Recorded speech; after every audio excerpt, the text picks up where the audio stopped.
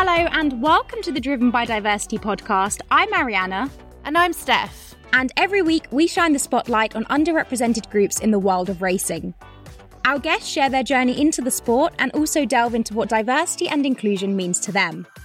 We hope that we can provide you with real role models who you can relate to and who represent you, and more than that, that you'll feel inspired and encouraged to know that you can make it in motorsport, no matter your background. Born as a humble university project, the Motorsport 101 Network is where our guest puts his broadcast journalism degree to good use in offering a fresh and modern take on the world of motorsport. Growing up with a love for all things racing through a shared passion with his Jamaican sports-loving father, this self-described accidental activist is honest and open with his thoughts on the current state of diversity, representation and accessibility in and around Formula One. Combining this with his passion for creating relatable journalism, he recently penned an article on the We Races One campaign, which went viral within the motorsport community online. Driven by Diversity podcast listeners, meet Dre Harrison.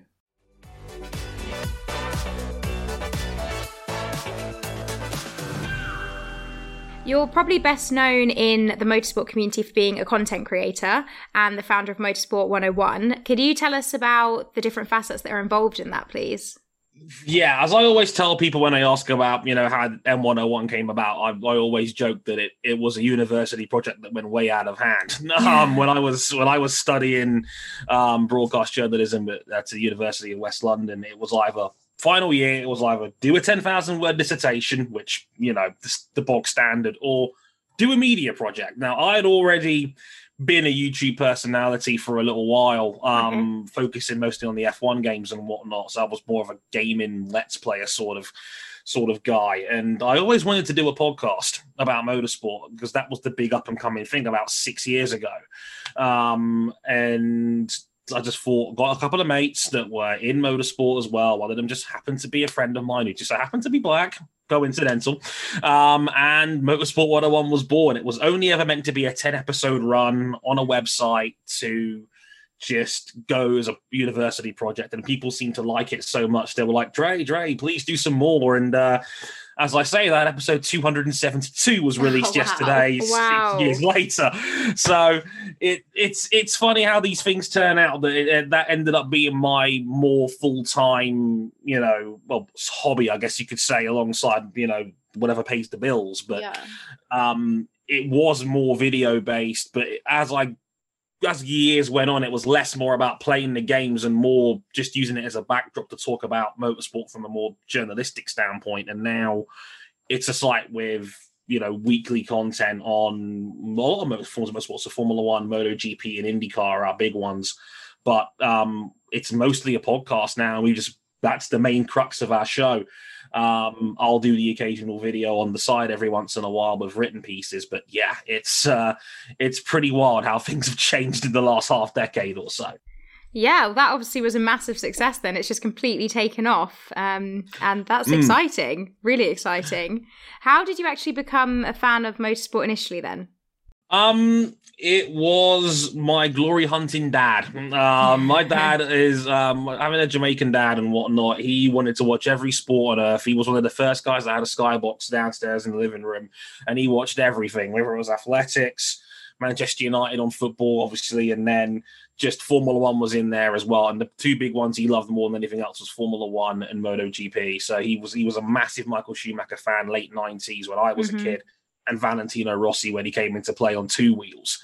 Again, early 2000s. So me being a 8-9-year-old kid, I was like, son, come watch the Grand Prix with me. And then next thing you know, I'm sitting next to him, and that's how I got into it. And I know the story is similar for a lot of people out there, but I want to try and sex it up a little bit, but it really is just that. It was being there with my dad, and that was how me and dad bonded. It was a mutual love of sport, and it's just kind of developed from there, really. It's so funny how typical that story is, because I know for both myself and Ariana, it's the same thing through our dads. And you talk to any other person, well, not any other, but you talk to most people within the community or within the industry, and the way they got into Formula One or motorsport was through their dad. So yeah, that's quite funny. Going back to your content creation, tell us what you enjoy most about doing what you do as a full-time hobby, as you put it, and sort of the positives that come from that? Honestly, like having full creative control for me was massive.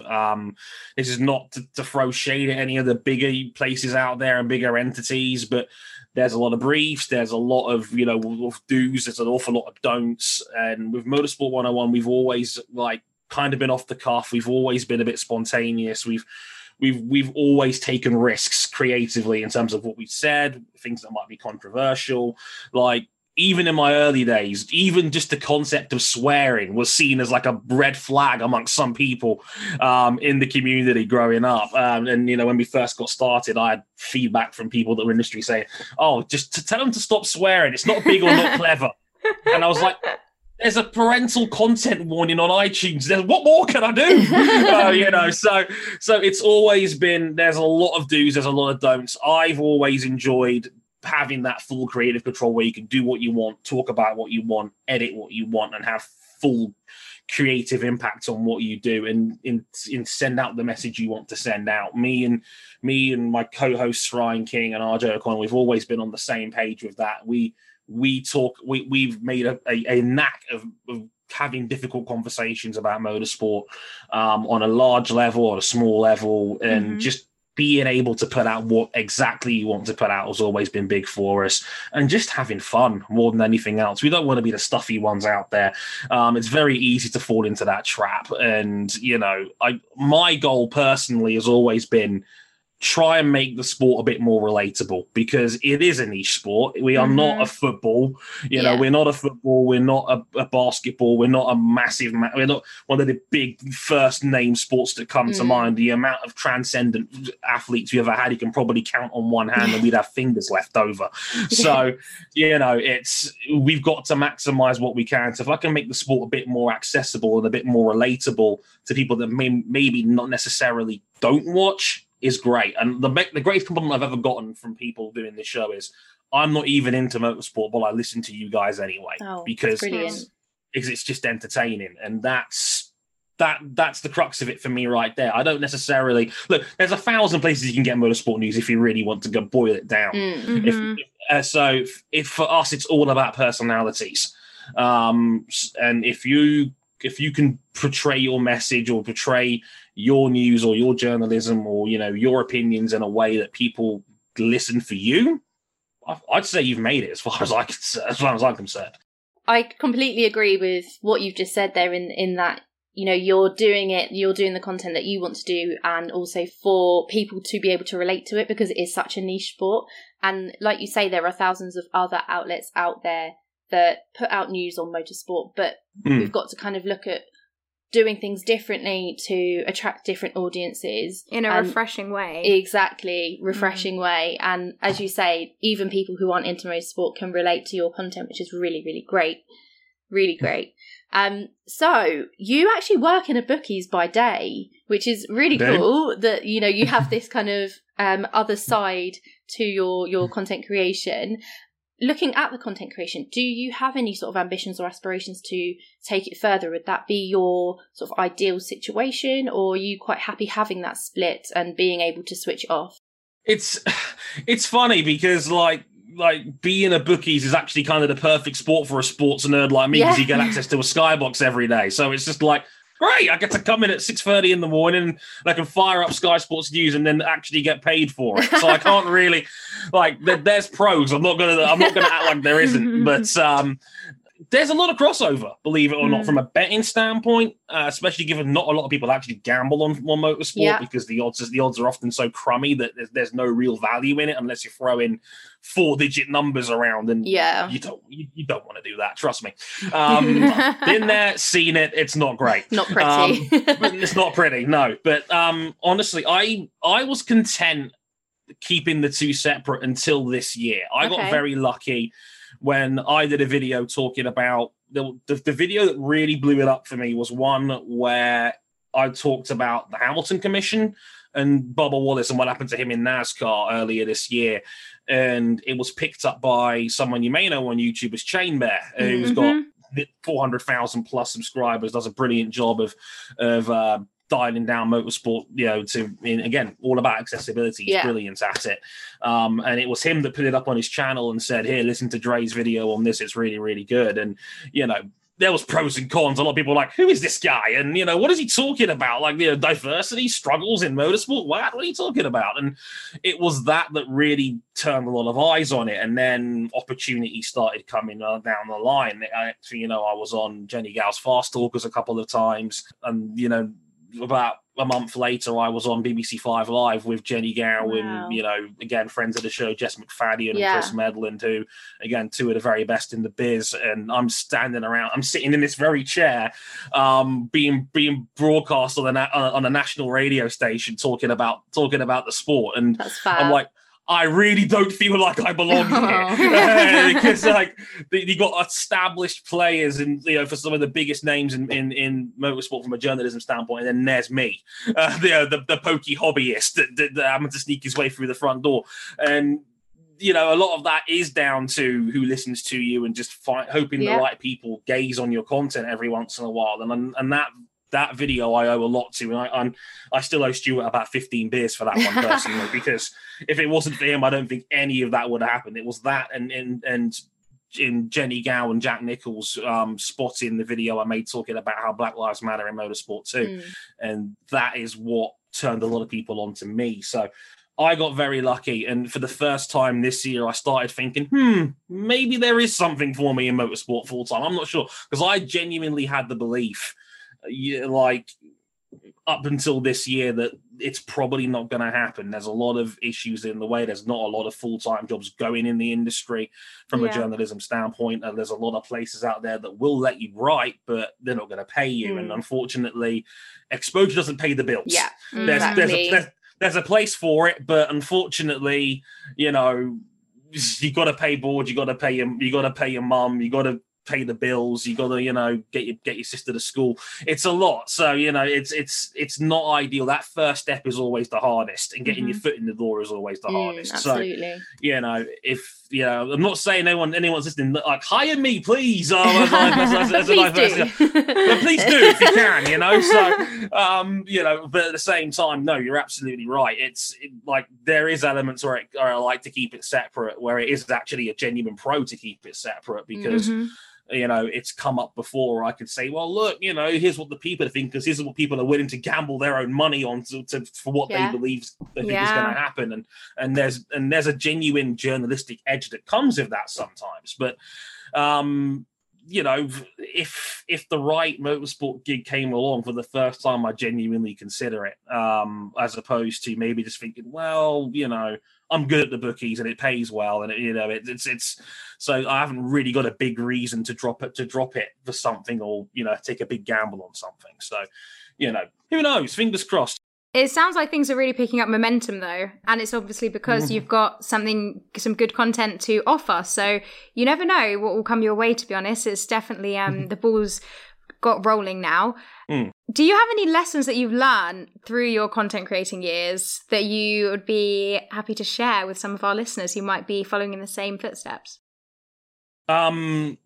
Be risky is the number one piece of advice I could give you. I mean, don't go in there trying to deliberately tick people off or be edgy for the sake of it. But all I would say is that if you've got a gut feeling on something, take a chance on it, and don't be afraid to inject your own personality into something and just take a punt on something, because honestly, I've been very, very lucky that the way I've try to put things together in terms of a podcast, a YouTube channel, written pieces. They've been able to attract the people that I'm very proud to work with on what's ultimately a project we don't even pay ourselves for. There's a little bit of Patreon stuff that goes out there, but it's just to cover the running costs. It's all it really goes to. But we just love doing what we do. We love the platform we've created for ourselves.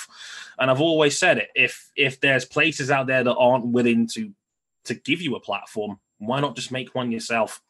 And so I've always said, if you've got a great idea, if you've got something that you genuinely think is unique and you can put out there, and especially if you've got a unique perspective on something like I am, being a black person in motorsport, people don't realize, I think, just how few Black creative people there are in this industry. It only took me until this year to really sit down, boil it down, and think about it and go, wait, everybody around here is white. And it shocks you because you don't think about it until you actually look around the room and realize that, that we are focusing a lot on a white person's sport, and there's no getting around that. So if you've got a unique perspective, if you've got an opinion on something that's, or something that is unique and you can have a platform to build it on, go for it, keep at it, and keep plugging away at it, because all it takes is one or two of the right people to put an eye on it, and next thing you know, you get invited on really cool podcasts like I do. So by all means, just don't be afraid to gamble is the number one thing I would tell people, and just carve out your own niche is what I would always say to people, because there's always room for it if you're really, really good at it. And that's what I've always said. Be confident in yourself and just take a chance every once in a while. You never know what might happen. The worst you can do is people don't watch you. And I had that for years. So I know exactly what that's like. It's not as bad as you think. Yeah, you really never know who is watching. And as you said, it just takes that one person to pick up on it, and then everything can change from that point. As you just mentioned, you have a unique perspective within motorsport. Being a Black guy within the sport, a sport that's predominantly white. You did write an article recently, the No We Don't Race as One piece that went viral. Would you mind talking us through it and some of the thoughts that you shared in it, and also what the reaction was to it? Because as we said, it did go viral.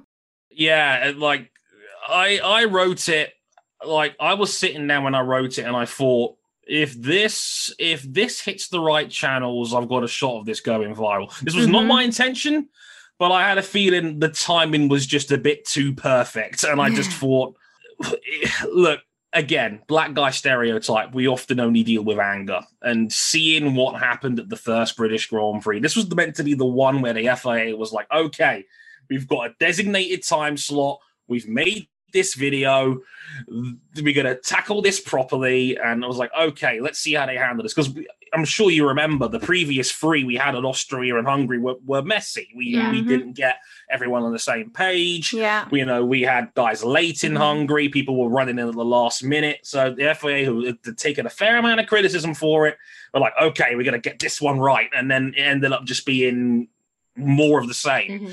And they tried. The end of racism video didn't come off particularly well when you've got limited contributions from certain people.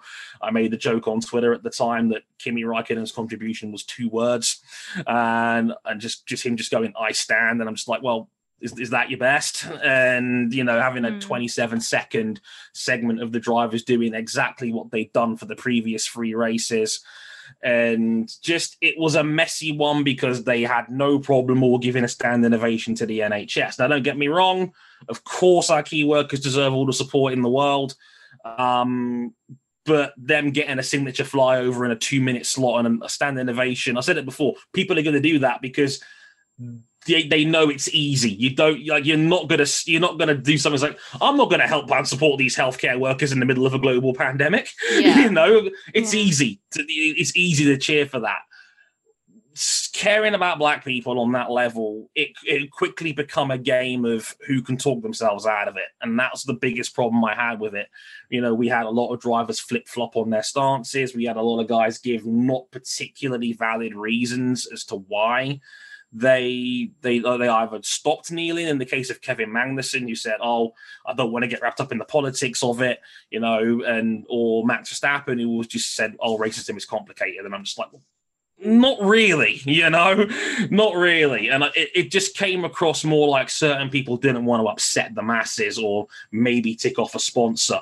And for me, at the time when I was watching that happen, I just felt like enough was enough. And that's when I wrote that piece. And it was the most venom I think I've ever injected into an article I've ever written. I've been doing this for like 6-7 years. And And I'm glad it struck all the right pieces and it hit all the right tunes with certain people, because it just felt like, it's not that the sport didn't care, because they absolutely do have a plan with Re-Racers 1, and I want to stress that entirely, is that there is something in the works. And I know these things are not easy to organize. I know they take time and effort and resources.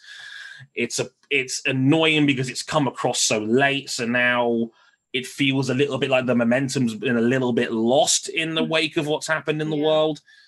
And, that's not entirely the sport's fault. I want to stress that, because it's not on them, but it just felt like at the time, it was just like, it was so frustrating. And that went viral, and it went viral with a lot of people that don't normally watch motorsport. And that was the whole big reason I'm glad it went viral, because a lot of people had seen it or seen similar protests in other sports where everybody was on the same page, like baseball, like the NBA, like the cricket, because the England-West Indies series was going on at the same time, and everybody was on the same page there.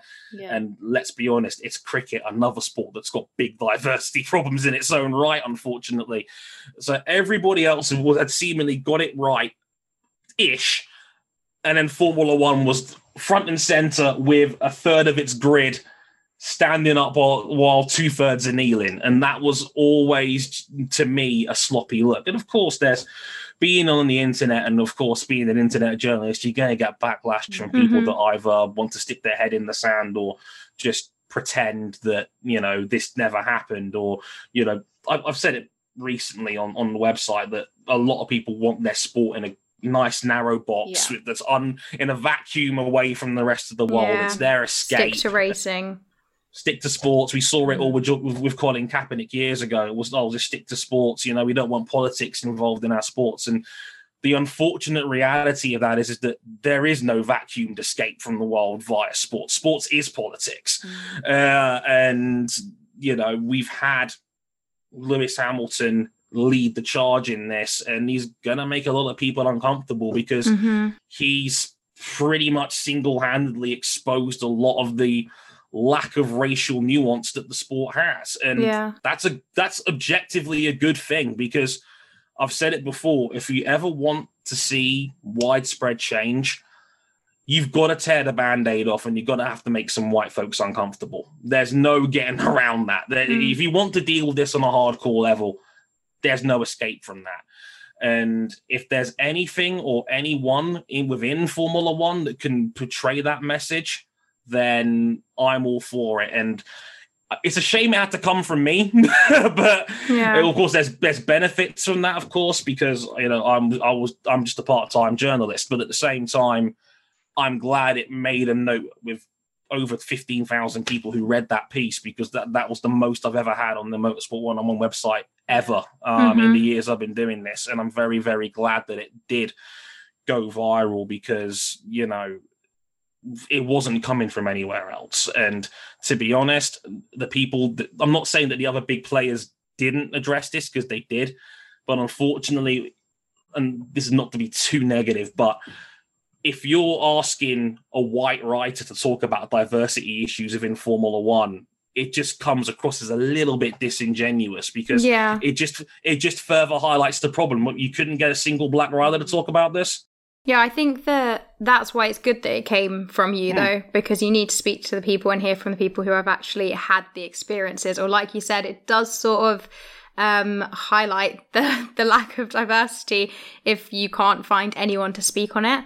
So I think it's definitely, it strengthens your point that it did come from you, even though it, like you said, had some backlash and probably meant you had to put up with some absolutely nonsense comments. What do you think that the sport can actually do going forward then? I mean, we've spoken about some of the things that didn't go too well at the start when they were trying to get their message across, but what would be like one of the key things that you would like to see them implement nowish? Yeah, I was going to say, like, the original manifesto they came out with, I genuinely thought was very good. I thought it's attacking the key areas that need to be attacked, not necessarily the ladder itself, because look, this is one of the most unique sports in the world. You need 7-digit figures to be able to even get up the ladder. It's an incredibly unique perspective. The main con of that is that people don't recognize the inherent privilege because it's hard for everybody. And I say that it is genuinely hard for anybody.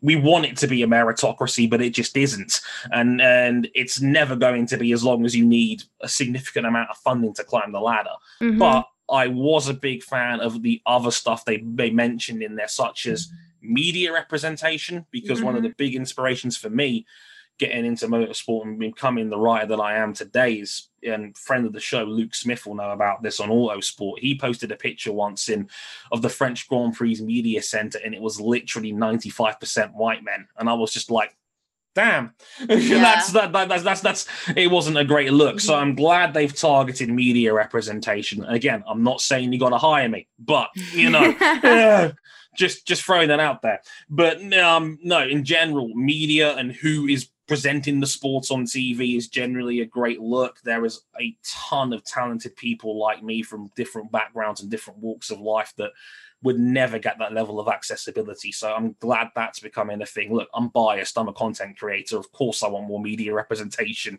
in the sport that I love so much. Duh. But at the same time, I'm very, very glad that they're targeting the big area that I think a lot of people don't talk about so much, and that's schools. That's the that's the ground floor. It's the grassroots.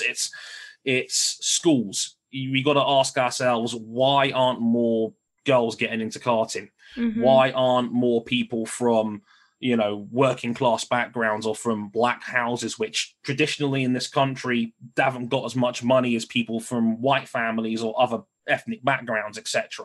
Why are they not taking part in karting? Is it a lack of accessibility? Is it a lack of money? Is it schools can't find those middle links or find those middle grounds or projects? Why aren't more kids taking STEM careers, like i.e. science, technology, engineering, and maths? Why is there employability problems? It's why I was glad that Formula One and the Hamilton Commission came up with a similar sort of plan at the same sort of time, because they both, I think, generally had the right idea and had the right areas to target. Because it's not going to be the people that are already trying to get in through karting right now that's going to be the next 10 years of issues. It's going to be people in schools. You've got to start as young as you can, and you've got to think the sport itself has to ask, I think, some questions about, has this sport been marketed towards boys for too long? I'm not just talking about black people. I'm talking about women, for example, as well, because I'm pretty darn sure it's 98% of karters are male out there right now on the grass level on a national standpoint. So we got to ask ourselves, why aren't more girls getting into karting? Why aren't more black kids getting into karting? Why aren't employers employing more people of color in STEM careers when they come out of school or come out of university? I think those are the areas that you need to target on, because I think if you focus on the ground floor and the grassroots, eventually, maybe it's not going to happen right away, but of course, maybe 5-10 years down the road, you'll get a generation of people of color and women that want to actually aspire to be in this sport. Because it's not that these people don't exist. If there's something I've learned from being for being a part-time journo and being on Twitter and interacting with people every day, there are people out there that would absolutely love to get into this game. For sure. But the accessibility just is not there. And if the sport can open the doors on the first floor, people will come up. I am absolutely certain on this. So, like I said before, I'm glad that Formula One has addressed that. I'm glad the Hamilton Commission has addressed that. Because those, I think, are every bit as important a key area as others. It's just, it needs time, it needs resources.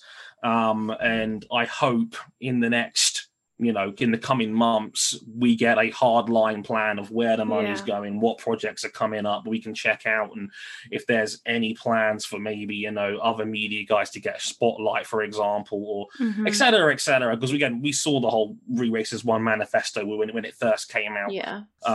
And like I said, I liked it. I thought it was generally targeting the right areas, and it did give me a lot of promise. I think the next step now is seeing a hard plan and seeing where it's going, and focusing on what the next step is. Because, like I said, I think the way the sports world is, and I think the way the media world is, I think a lot of momentum has been lost. Again, naturally, time just does that. The world moves on to a degree, naturally. But of course, there's no better time as soon as possible to just have a hard plan and see where it goes from here. It is good that the campaign is targeting all of those different areas, because as you say, with schools, that is, it's the exposure to it as well at a young age that will attract you into something, whether it's a sport or an industry, whatever. And it's having that accessibility at a young age to enable you to consider your future options and for you to see what's out there as well. And absolutely, as well as what you said with the media representation, that's so important, because it isn't just the drivers, it isn't just the engineers. Media, that's the face of the sport when we're watching it on TV, which is how a lot of people will first come into sort of interaction with the sport. So if you can see someone that looks like you, then, you're going to be more inclined to relate to it. And that's such an important part to it. Definitely. In one of your responses, you did touch on Lewis Hamilton being sort of the key spokesperson for this movement and sort of other social issues as well. What do you think about, the discussion always kind of stemming from Lewis specifically in Formula One? So historically, that's always tended to be the case. He's always having to lead the fight and risk his reputation in doing so. Do you think that's fair? And if he hadn't have done so, do you think any of this would be being discussed right now? It wouldn't. I'll tell you that for free. The fact that we had a further to paddock, like, not even be willing to take a knee but wear a sport-backed T-shirt kind of said it all, really, in the sense of we couldn't get everybody on the same page. And the stories were out there at the time. It was Lewis that was trying to bridge the gap, which is amazing given that at the start, it wasn't even Lewis's idea to kneel. It was actually Sebastian Vettel and Romain Grosjean who said, guys, how about we do this? So it's not like, and in full fairness to Lewis, it's not like he's not had allies. I think Sebastian Vettel has been one of those guys who's done a brilliant job behind the scenes to help out. So I don't want to just make this an all-on Lewis situation. That's not entirely fair. But you're absolutely right that it is a little bit irritating that it's only Lewis that really gets asked the hard questions, because he's been the only one that's been willing to put themselves out there, like on a walking scale of what guys are doing to lead the fight. Like, the rest of the paddock's at about a 3, Sebastian Vettel's at about a 5, and Lewis Hamilton's at about 146 down the road. Coming in, rocking up this weekend with an NSARS t-shirt regarding police brutality in Nigeria. You would never have seen that in this sport 15 years ago before we rolled up. It is like, F1 is so insular within itself. It really is like a sporting vacuum, because we, like, the most political backlash we've probably seen in F1 was when we've had environmental protests, or the time we raced in Bahrain when they were in the middle of a civil war. And, we raced there despite the fact they only gave women the right to vote there like 15 years ago. It's crazy that, we kind of, as a sports fan, we kind of gloss over that. And it has been Lewis. And I'm so glad he is, because look, he's the only transcendent star that Formula One has probably ever had. And I've always praised him for being the only one that takes this sport into different places it's never been before, whether it be like American culture, whether it be fashion, with like his work with Tommy Hilfiger, talking about music, talking about environmentalism, talking about being vegan. It's always been Lewis that's had to stick his neck out, because he is so much more popular, but he's been one of the first to highlight these issues. I think a lot of that is his own star power that's led to people, they're going to go to Lewis first because he's the biggest name in the sport by miles, and I understand that to a degree. But outside from an optic standpoint, it is irritating that the sport's only major black influencer is always the one that is asked the hard questions. And even as recently as last week, seeing him being asked about Vitaly Petrov, and again, unfortunately, again, shout out to the man's family, because I know he's not had the best time this past weekend for obvious reasons. But unfortunately, he made comments about the LGBT community and directly responded to Hamilton's Black Lives Matter protests. And of course, they're going to ask Lewis about that. As journalists, of course, you're going to do that. But at the same time, why can't we ask more questions about people like Max Verstappen, who's made similar questionable comments, or Charles Leclerc, who's made similar questionable comments, or Carlos Sainz, who again has also made very questionable comments. It's not a fair fight, because whenever there's a genuine hiccup or a genuine concern, it's always we run off to Lewis. And because I think we just assume he's going to be the one to fight it because he's the black guy. And a lot of people do move the goalposts from a social standpoint. It's like you can't talk about your problems unless you talk about everybody else's. There's a lot of that talk on the internet. It's an impossible fight. You're never going to win 100% of the time. But I do wish that we also had a more equal spotlight to everyone involved, because unfortunately a lot of black people have been fighting these causes for decades. We know that black people are going to be 99% behind this cause. We need more white people to be upset about this before we're going to get the big changes happening. So I would love to see him talk to Sebastian Vettel more, to Romain Grosjean, who represents the drivers as an association, to Max and Charles for some of the comments they've made. And look, I don't expect them to be perfect, because they're 20, but they're like 20, 22 years old. I don't expect them to be the shining beacons of maturity on the internet. But at the same time, I've said it before, we need more difficult conversations. And when you've asked Lewis about it for the 15th time, it doesn't have the same impact as asking someone that is white and has seen what's going on, like a Lando Norris or Alex Albon or a Charles Leclerc, etc. And it's a lot of emotional sort of baggage, I guess, to carry on your shoulders, especially when you are the only one that's being asked those hard questions. It can probably be quite overwhelming, I can imagine. Look, I took a couple of hiatuses off social media because I was always getting it in the neck from people on Twitter who didn't follow me or didn't normally interact with me, saying, "Well, Dre, what about this?" Or "Dre, I don't think I believe in this." And it's down to me to try and break down to these people why this might happen. I know you had Davin in here a few weeks ago. Yeah, and we spoke about this. And we spoke about this, and I completely agreed with what he had to say, where I was like, there's got to be a lot of listening. The people need to just sit down and talk a lot of the time. And that's part of the problem. We don't have a lot of black perspectives in this sport. So when one does shine up and raise a voice like a me or a Lewis or a Willie T. Ribbs, etc., for example, there's so few black voices in this space that we have to do basically 50 times the work, because unfortunately a lot of white guys' takes on the situations are invalid for that very reason, because the sport has always made those sorts of people comfortable. And the perspective is often lost because they just don't exist a lot of the time. So, no, I completely understand I completely agree. It can be overwhelming. Before I made that video on the Hamilton Commission, I had 2,500 Twitter followers, and I have 5,500. And it all came up in the space of maybe a 1 month period. And I've got people that I never knew or people that I actually respected coming around saying, "Great, thank you for talking about this. Like, can I ask you about this? Can I ask you about that?" And then, don't get me wrong, I want to do it because on one end, if I can convince one person that, hey, this might be an issue that's worth talking about, as far as I'm concerned, it's worth it. But man, it can be difficult sometimes. I'm not denying that. Yeah, it is draining. Very emotionally draining.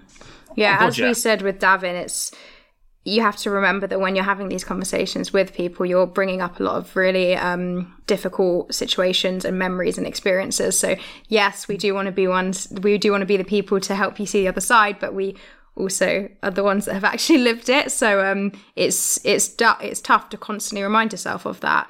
Of course. But on a note to sort of tie things up now, Lewis obviously isn't going to be around forever in the sport. And as we've said, there are very limited individuals in the sport who are, for instance, who are black or from underrepresented groups. What sort of message would you give to younger kids who might be wanting to get into the sport, but also might be feeling a bit like there's not really a space for me? And we're going to see Lewis going, who is obviously a massive influence and a role model for so many young kids. But what sort of message would you give to them who might be feeling a bit demotivated or worried that it's not a welcome place? I would say Lewis Hamilton is the greatest walking example, maybe in the history of British sport, that you can beat the odds, is what I would always tell. And as a bookies guy, I know all about that.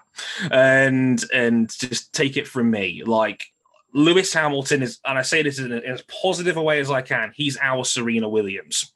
And like, we had Serena and Venus come through and literally straight out of Compton, and they were able to come into a white dominated sport and take over for 15, 20 years. And Lewis is our version of that. This was a working class black man from Stevenage that, you know, had so much talent that people were willing to take a chance on him.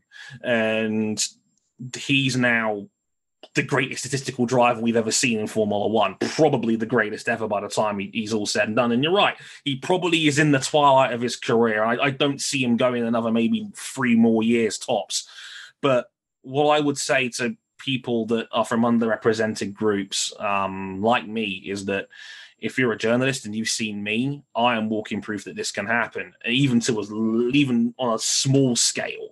You know, the fact that me, a pokey writer with who had a show come off from a university degree, is on a nationally broadcast radio station, is the stuff of dreams. You know, you never ever think you're gonna get that sort of platform until it happens.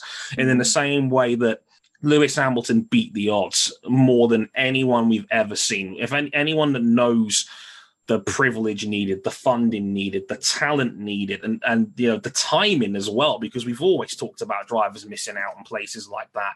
You know, so much has to go right to have even a decent Formula One career, let alone maybe the greatest body of work the sport's ever seen. So if you could take a little bit of inspiration from just, you know, guys like Lewis, you know, and if people are genuinely admiring of me, then God, I've made it personally, because, you know, I am nowhere near anything like that. But at the same time, he's walking proof that it can be done. And if it can be done by him, then there's no reason why. I don't want to say be the next Lewis Hamilton, be the first you, as far as I'm concerned. But at the same time, there is no reason why anybody else can't do what he did 20 years ago when he was coming up through karting, or coming up through karting or the junior formula, because Hamilton beat every single barrier from a social, from an economic standpoint, from a sporting standpoint, to become the guy he is today. And once that door gets knocked down, you know, you're not going to fix it. There'll be more coming through. And I hope people take inspiration from that, because I grew up as a Schumacher fan, and I one of my most famous video goofs was just an example, is me saying that I always thought that Schumacher's win record would never go away. I literally made a video that's got 1 million views now on YouTube saying that it was the most literally it was like the same. It was me saying I thought that was the most unbreakable record in Formula One history until about 3 days ago. So, you know, you don't ever think that it can't happen, because I am walking proof that, you know, little things can happen. And, you know, people, all it takes, I said it before, is 1 or 2 people to spot you. And next thing you know, you can make a mark for yourself in a game where, like I've said before, the odds are so heavily stacked against you. It'll only make you shine that much brighter if you make it out the other end. And, you know, Lewis Hamilton is the walk-in example of that, and we owe him a lot, because he's taken this sport to places it's never been before and maybe never will again.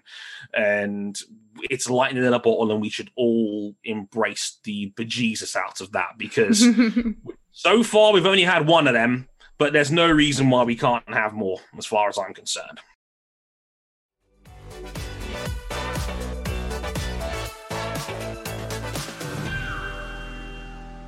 A lot of you will already know Dre from Motorsport 101 and his social media presence. And it's just so amazing how this all started as a uni project and how it's completely taken off. And he's had so much success this year especially. I think what appeals about M101 to its followers is the fact that it provides a fresh approach by not shying away from difficult conversations. It's admirable and similar to what we're trying to do on this podcast. And it's by having these difficult conversations and only then that we can make progress. And that ties in quite nicely actually with what we discussed later on in our chat, in that we need more of these difficult conversations in the wider space of the sport. And we need more white voices to speak up on the topic too, instead of asking Lewis for his view again and again on the same subject. I think here it's on the media actually to ensure a more equal spotlight. So there's an argument here that they have somewhat of a responsibility to help drive diversity and inclusion. Yeah, 100%. And as Dre recognised, when it comes to tackling the lack of diversity, it's not easy, but through people keeping the conversation going, change can come. And Dre felt that F1 are on the right track, and he believes that, the plans that they have in place are promising. For example, the media representation, which, as we touched on, it can make such a big difference, as of course, these are the faces that we see consistently through the season, and also grassroots initiatives. If you're not already following him, check out @Harrison101 on Instagram or @Harrison101HD on Twitter, where Dre will be chatting motorsport on the daily. And if you're after a fresh take on some of motorsport's hot topics, search Motorsport 101 on podcast platforms, YouTube and socials. We'll pop the link to the No, We Don't Race as One blog article that we mentioned in this episode in the show notes as well. Get following @We Are Driven by Diversity on Insta too. A big thank you to Dre for joining us. As always, we'll be back next Tuesday with another episode. And if you enjoyed this one, make sure to rate, review and subscribe.